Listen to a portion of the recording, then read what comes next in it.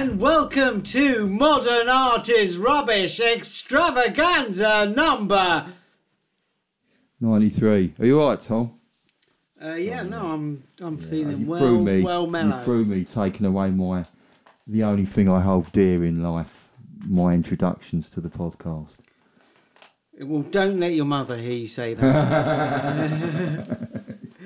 So, today I want to talk about the price of art, like keeping it, upkeep, and how much it costs when you actually buy a painting, like insurance and stuff. Yeah, I know you get excited, aren't you? I'm going to talk about art insurance. Yeah, or what we think, things like cleaning it and restoring it, do they come into it? Yes, everything like that. Well, do you know how I got on this little merry-go-round of thoughts?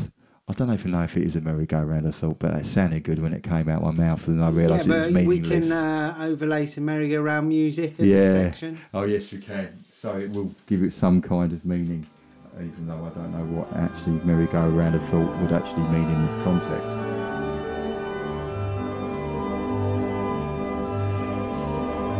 Someone tried to get the Mona Lisa, I don't know if you saw the news, in May with a bit of cake.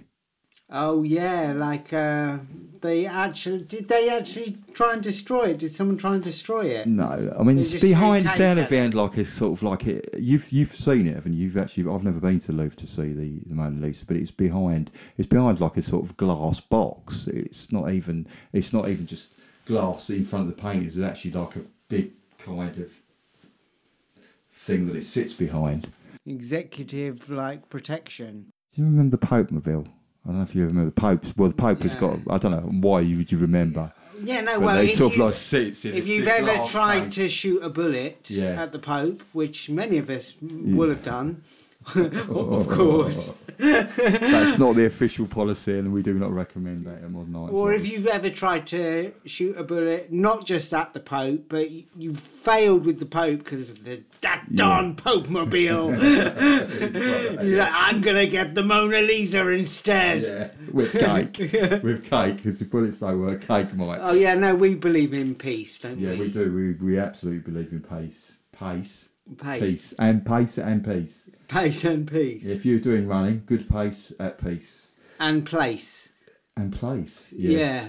We are not all about the fisheries. Fishermen can go do one. No, they can't. That is the official Modern Art is Rubbish policy. No, it's not. We're not into all this EU fishing rights, but like, what about the fishers' rights? Oh, what? Hang a sec. This is Tom. You've gone off topic, and this is purely the views of Tom, and not of Marcus or Modern Art is Rubbish.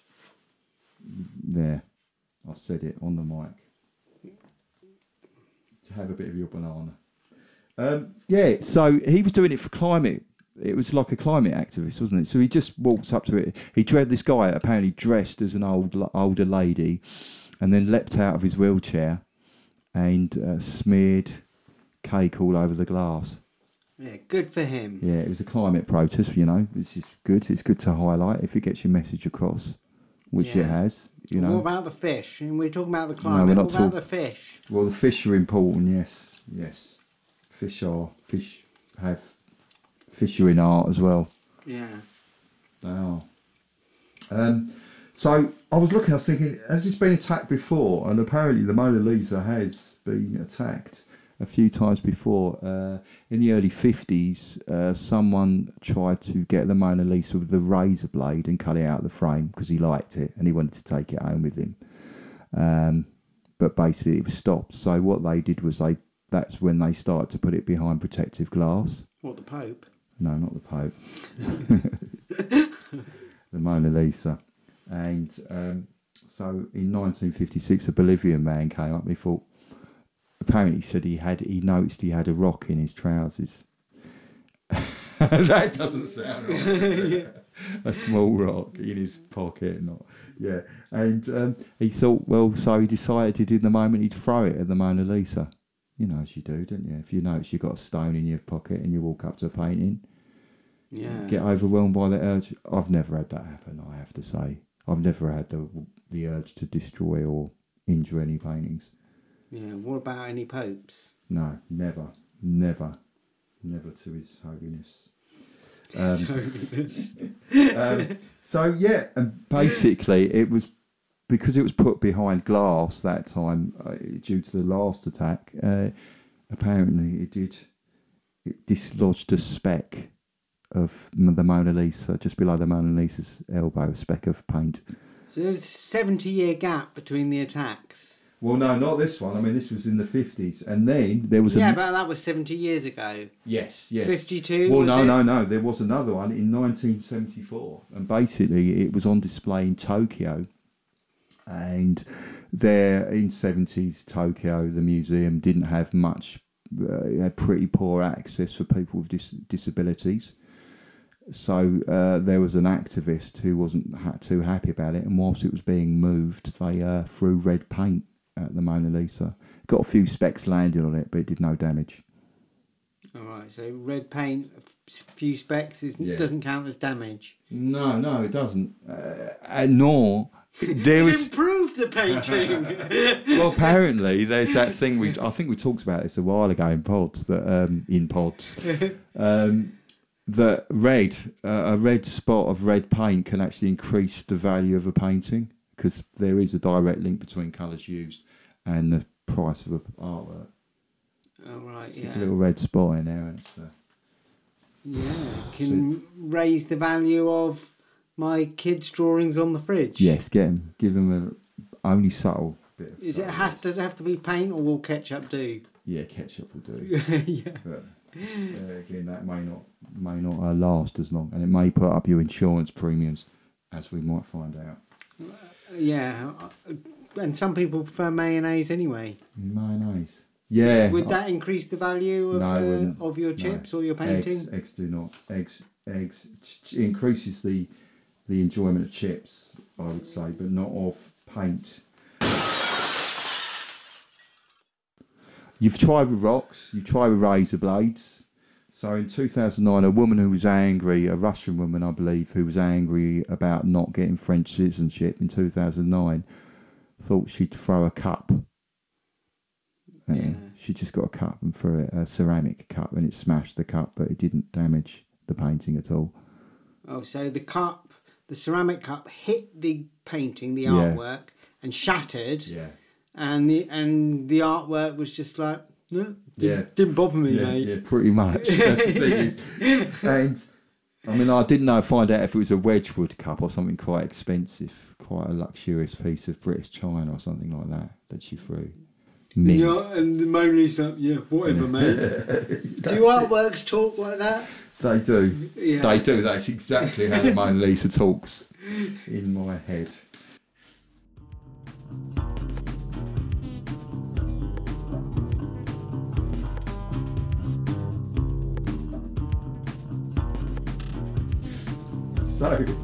So obviously, I think about this. I think, well, how much does it actually cost if you buy a painting? Is it like, is that an expensive painting? Because I thought about the upkeep, the protection, because you can imagine to protect the Mona Lisa, you're probably talking hundreds of thousands a year in terms of keeping the room at the right temperature. It's being famous in a big art gallery as well with lots of visitors. It's almost asking for it. Yeah, but it probably brings in as much revenue as it does in terms of people coming to visit it. And but for instance, when you buy, and we will be coming back to the Mona Lisa, so don't worry. But when you buy, you were thinking that. I could see that in your face when you did. No, don't stop talking about the Mona Lisa, Marcus. No, please, no, please not. What? I've been watching The Crown, so I've got my Queen voice. All right. Do you have your own bulletproof vehicle to travel around in with the podcast? Yes, one does. When one goes out with Modern Artist Rubbish Roadshow. We haven't got one. Oh, that's an idea. Maybe we could. Yeah. In bulletproof vehicles, of course. Yeah, well, to protect... From cake. From cake, yeah. We should have a gap in the bulletproof vehicle so a bit of cake could get through. Yeah, and then we're hungry. If I have a hypo? Yeah. I'm glad you said that. You're making diabetes themed jokes. That's one I'll never make. Right. So when you go to auction, you buy an artwork. Say it costs like you £1 million. You think, oh well, that's a bargain, £1 million, £1 million. But then, of course, well, you might be thinking, Joe, it's going to kill me. You would not be happy. But then you've got to then tell her about the fact that there are certain auction houses that will put on what's called a buyer's premium. So the auction house will, so if it goes for £1 million, they'll automatically put 25%. So that's another £250,000 straight on top of that. So you'll have to pay that. And then, depending on where you are in the world, there can be additional taxes imposed by wherever it is. So if you're in America in a certain state, they might have taxes. Yeah. You have to pay additional to that. So that all ends up. So you get it home and you think, oh, it's all right, you got your painting, your £1 million painting. But then you have to look at, right, I've now got to get it hung up, but you can't just stick a nail in the wall with £1 million painting. You've got to get a professional to hang it. Yeah, 2 nails. Yeah, so you're probably talking a couple of thousand. Again, it's all a bit hush-hush as to how much exactly it costs. But it's going to, because it's always like quote on, phone us for a quote kind of thing. So, yeah. Ooh, that'll cost you a few thousand. We could get it done by end of next week. Yeah. Why is it got special nails? Yeah, a couple of thousand nails. My mate Barry could probably do it with 2 nails, but he's on holiday at the moment in Spain. Gone to see the Pope. And the other thing as well is you may have to look at glass, because the house, if your house has got normal glass, you'll need UV glass to protect it from the rays, the ultraviolet rays, the rays. And then, of course, I've had this problem. I've got paintings at home, because it's so humid in my flat. They've got like the lovely spots of mushrooms, not mushrooms, or fungal kind of spots on the back. Fungal spots. I don't know what they're called. They're like mould. Mould. Like mould, yeah. Yeah, was that from just damp buildings? Yeah. Well, yes, and this is the thing. So you need to spend condensation. Yeah, humidity, yeah. climate control. So again, you really need, with £1 million work, you really need to invest in that. Yeah, well, if you've got, if it's £1 million work, but you've got lots of millions to spare, maybe you're just like, oh, I quite like the mould, I can't be bothered. Yeah, but the problem is if you've inherited one as well, then that's another problem, because you need to keep it, so it can be quite expensive to keep. You need the money to keep £1 million painting. And the other thing as well is, of course, so you've got that, then you've got the security. So, again, what else you've got to do? You've got to insure it. Now, the problem is that if you get it insured, what do you need? You need an appraiser. So you need someone, a specialist, to come and have a look at the value of your work. It's no good saying, I just bought it for this price at insurance, because the price it costs as insurance is not necessarily the same price it will cost you to go and replace it. So, because if you say like it was damaged or stolen, you want to get the price to replace it. But to replace a work of art, a really expensive, rare work of art, will cost more than just buying it at auction, because you'll need to go out and find another work that's similar. And so to get a work that's similar, you need to go and hire a specialist to go around the world and investigate where you can buy your painting from, and then get another appraiser to check it out.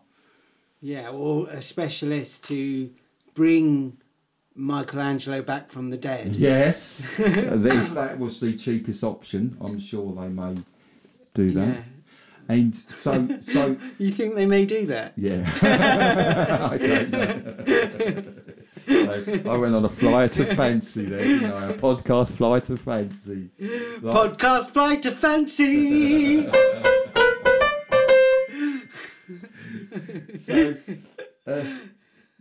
So you've got to get that insured, and that's something you can't do on your household insurance.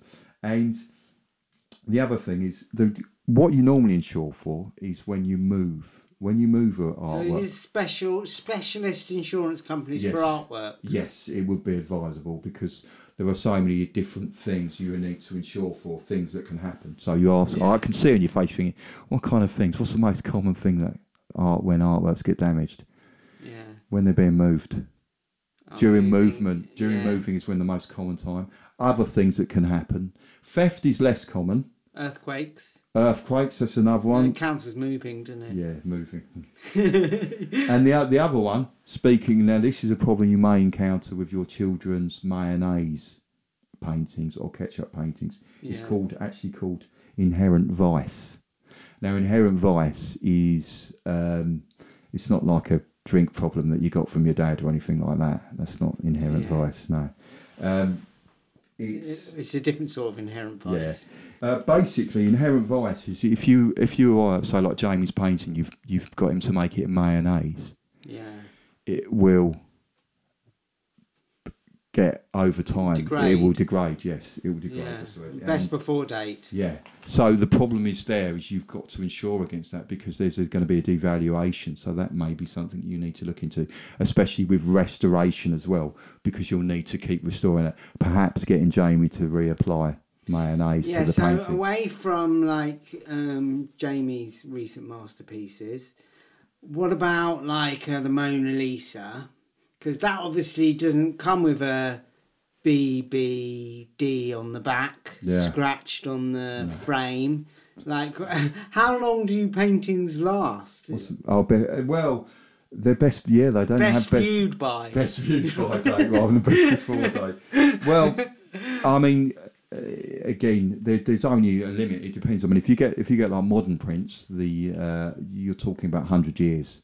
And again, it depends how often they're shown, what light they're shown in. So whether they're kept in, a lot of paintings are kept in dark rooms, especially watercolour. Watercolours are really bad. Yeah, I mean, they're always made to be kept in dark rooms, aren't they, images? Yeah. So, yes, so, I mean, again, I don't think they ever thought they were going to, when these paintings were made, I don't know if they thought they would last forever. I mean, certainly a lot of experimental ones, if you look at Leonardo da Vinci's Last Supper, that was done so experimentally, it's having real problems preserving it because it wasn't done with traditional techniques. So they can degrade quite quickly. It depends. And some works, as an artist, her name's, I hope I pronounce it right, Eva Hesh, I think, and she made her works. There's been a real problem with her works because her works are very ephemeral.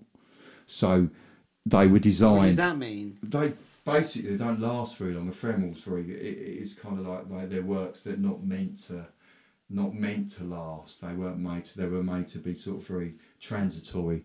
You know, like life. Yeah, like mayonnaise. Yeah. Well, mayonnaise is not supposed to last forever. It has best before date on it. Yeah, I don't know if ephemeral mayo would be quite, because it's kind of more. It's for me, ephemeral means more spirit. But if there's spiritual mayonnaise, perhaps there is. Yeah. So mayonnaise. It's not a word often used with mayonnaise. Ephemeral. No. Or ketchup or a bit of the old ephemeral. So.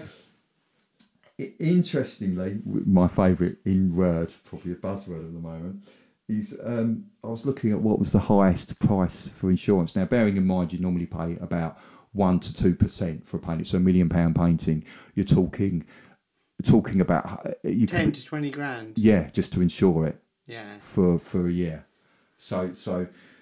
And the highest insurance valuation for a painting was actually in the 1963, and it was when the Mona Lisa was going to be moved from France to the US, and they had an appraisal of how much it would cost for insurance to how much it would have to be insured for, and the insurance company assessed it at 53.55 million. Now that I did a calculation, or I went on the internet and they did a calculation. And it was estimated, it was at 798,840,000, £703.94. So the cost of in insurance today's money. So 53.55 million would be that. 700 million. 798 million. So how much is it worth, the painting? The painting is priced as they put it in billions. That's what they estimate. I mean, they would say it's in billions, but this is the actual insurance. This is how much it was insured for if they were going to move it.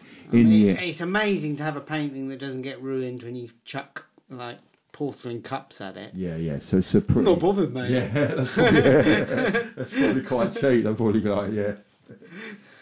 So you'd probably go to like one of those Compare the Market, one of those price comparison websites. Either 703 million or £237. I don't know which one. Yeah. Yeah, that would be a bargain. Yeah, doesn't cover ketchup damage though.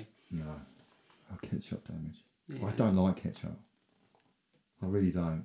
I like tomatoes, but I don't like ketchup. Well, you fussy. Ed Sheeran loves ketchup as a random thing. I was reading, I don't know why I read an article and he's saying he loves ketchup so much he actually said, can I do a ketchup advert for the ketchup? Who, the Pope? Heinz. No, not the Pope. Heinz ketchup. Yeah. Yeah, there you go. That's got nothing to do with art at all, is it? I don't know. Isn't there anything art on some level? Well, Ed Sheeran did do a painting and it sold for £9,000 for charity. If that's art. Yeah. I read that. Sounds like charity to me. Yeah, it's not art. It wasn't really. His paintings are okay. I'm not going to say they're terrible. But, yeah. But that would just be being nasty. But no. Yeah, no, but it's fan for fans, I guess. That's art. Yes, they love it. Yeah, because like music's kind of like art, isn't it? Where does art end and music begin? It's probably easier to answer that question if you look at it through the lens of some of Ed Sheeran's tunes. Right, yeah. I wouldn't call Ed Sheeran's music art. Yeah. But, not that I don't like it, but Yeah. I don't want to reveal too much to go down the Ed route. But he is ginger, is that what you're saying? No. Can't believe you, Marcus. No. No. Take that back, Tom. It's not official modernised rubbish policy. Right. Are there any famous ginger painters? Van Gogh.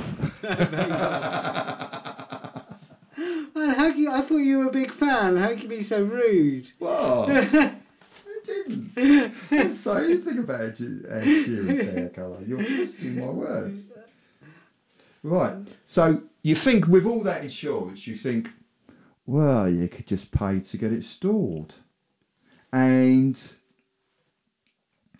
you know, this is what many do. But, of course, you're talking an absolute fortune, of course, paying to get it stored. But there's places like in Geneva where they have like these maximum security places where people put storage and they don't know what paintings are in there, but there's paintings, it's probably paintings worth in the billions, you know, in terms of the collections that are stored there. And it's very clandestine and no one quite knows what's stored there, who's got it stored. Where you say Switzerland? Yeah, Switzerland. It's Davos. a place called Geneva Freeport. Oh, Geneva, yeah. And there, you know, everything's treated with the strictest confidence. So, yeah, what is it, like a storage facility under Lake Geneva? no, it's not under Lake Geneva. It's just near Geneva. Oh, Yeah, right. yeah. And you know, you can imagine that costs hundreds and hundreds of thousands. Now a short advertisement break. All right, Tom. Hey, Marcus, why are you looking so happy? Well, you know I like a bargain. I just went into the local insurance brokers, right? And I thought, oh no, I've got to get my turtle art print insured because obviously, you know, if anything happens to it, I want it to be replaced. And do you know how much they charged me? I got it for only £2,000 a year, full replacement. So if my turtle art print burns or I spill ink on it or anything, mayonnaise, anything, if I spill on it, I get a full replacement, and it only cost me £2,000 a year. Brilliant! £2,000? Hang on a minute, Marcus. You absolute idiot. Everybody knows you can go to modernartisrubbish.com, sign up for the mailing list, and you can get a free high-definition turtle art print to have as many copies of as you like of. Oh, So just head over to modernartisrubbish.com and subscribe to our email list to get your free artwork and to be updated on the latest Modern Art is Rubbish news. Now, you think, oh, well, you got it in storage, it's quite safe. But sadly, it's not always the case that storage is a safe option. Because in 2004, this relates to a work that I'm going to talk about by Tracey Emin. There was a fire in a big storage facility in London, and basically what happened was that someone broke into an adjacent building to burglar, to rob it, and apparently they caused an electrical fire in the course of the break-in, and it caught the storage facility alight next door. So, and that was it. And this storage facility stored hundreds of works, a lot of them by the young British artist, which Charles Saatchi famously, was involved with, and so there's like hundreds of works went up all in flames. Did he have an alibi on the night of the incident, Charles Saatchi? Yes. I am sure he did. You're sure he did. Just for legal reasons, I am saying that. Allegedly. No, I am sure. Charles Saatchi, I'm sure you had nothing to do with it. Well, you did mention his name in association with it, allegedly. Yes. Well, yeah, allegedly it was some of his work. So, and the most famous one to go up was Tracey Emin's tent. And it's an artwork, and it's called Everyone I Ever Slept With, 1963 to 1995. And basically, it's a tent, like a tent you sort of take to Glastonbury. And what she'd done is she'd sewn the names of everyone she'd ever slept with from that period, from 1963 to 1995. And everyone she'd ever slept with, and it's inside this tent, and she stitched their names. Now, that doesn't mean everyone she's had sex with necessarily. It means everyone she's ever slept with. So it could be like her grandmother's name's in there. So allegedly. No, not allegedly, definitely. I have actually seen her tent, by the way. It's very good. It was very good. It's not anymore, but it's a it's a biographical, nice, moving piece, and you see it, and it's just really nice to see the names of all these people. And it's a very human. I don't know how to describe it, but I found it quite it made me meditate. It was meditative, I think is probably a better word than contemplative. And made you feel a bit tired? Well, it did. It made me want to go camping. Yeah. And yes, and it was I really liked it, but a lot of other people interpret it more sort of like as like revealing confidential secrets about yourself, and it's interesting. What, like Julian Assange? Yeah, Julian Assange, like you're revealing all your secrets. Yeah. And the thing is that it's interesting. We have talked about this before. How works, how they're displayed or how they're altered, can change the way they're viewed. And this tent was in part inspired by when she went to an exhibition and she saw a Tibetan tent. And now Tibetan tents are traditionally used by monks, and they would probably take their tent away somewhere, to the top of a high mountain. I'm just making this up, but I imagine they would do, and they would go in their tent and they would sit and meditate and be in solitude, and that was what she was kind of aiming for, that kind of the word I seem to struggle to say, but that kind of meditative kind of feel. Allegedly, yes. Allegedly. So, but what happened was that it was shown in America and in a sort of major exhibition, and she said, "Please place this in a quiet part of the exhibition." And they didn't. They placed it in a quite a noisy part of the exhibition. Oh, they put it in the children's play area. So people were looking at, of course, if you're looking at it as a place to contemplate and to meditate and to solitude and to think about things. And of course, people weren't looking at it like that. They were looking at it more as a sort of like, revealing, like shock. Ooh, I don't know if that's what they did. I didn't do that, but perhaps people did when they saw it. Ooh, that suit she slept with. Ooh. Ooh. Yeah. All these discarded condoms everywhere. No, that's her bed. I like her bed. I've seen her bed as well. That was good. Oh, right, where she displayed her bed. But this was actually done in 1995, which was before her bed. Yeah. And so it's actually quite before she was famous. Yeah, when she was still in the tent. I don't know if she lived in her tent. Maybe she did. Well, she would have been in it a lot when she was sewing. Yeah, maybe she's permanently in there. Except maybe I'm thinking it burnt down at some point. Yes, well, it did. It got burnt in the 2004. This was one of their major works to be lost. Oh, when Saatchi broke in next door? No, he did not. Right. So, basically, the press, of course, because the press like to have a go, and they're going, oh yeah, talking about a loss, and they're saying, they were joking, it wasn't lost because it was all the young British artists, the scandalous artwork, that's not real art, those kind of press. And they, of course, said, oh no, it's not a real loss, which it clearly was. Also, there was artists, more famous artists whose paintings were lost in the fire as well. So and non-since dead artists as well. So it was quite a devastating thing. But dead people have always been very important. Yeah. So the thing is though that Tracey Emin was quite. I read up on the internet that Tracey Emin was quoted as she was quite stoic about it, and she said, the news about this fire came between Iraqi weddings being bombed and people dying in the Dominican Republic in flash floods. So we have to get into perspective. So.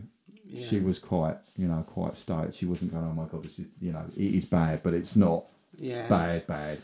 She's got another 9 years of names to add to it. She probably felt it was out of date by then anyway. Yeah.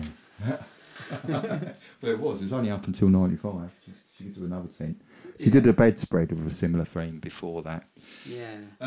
So, Tom, there is another story which I will save for next Monday because there was another artist who I want to talk about in greater detail called Stuart Semple, and he did something involving Uri Geller in relation to this fire.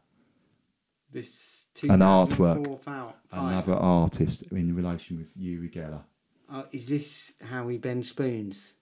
Yeah, it's the power of fire. Yeah, we're not going to be bending spoons, but Uri Geller is involved in the story, and we're going to be talking about the artist Stuart Semple next week. Stuart Semple? Yeah, Semple. Not simple, Semple. Semples. Try to say simple. No, it's not really tongue twister because I just did it. Yeah. Okay, Charles. Yes. I've decoded the gates. Yes, absolutely. So you just need to push the gates. Okay. Straight into the premises. Yes. You know where the goods are. Yes. You have your gloves. You don't leave any fingerprints. Absolutely, yes. Pick up the goods. Back here to the van, and we'll be out of here. Yeah, definitely. Okay. Here Good luck. Here we go. Yeah.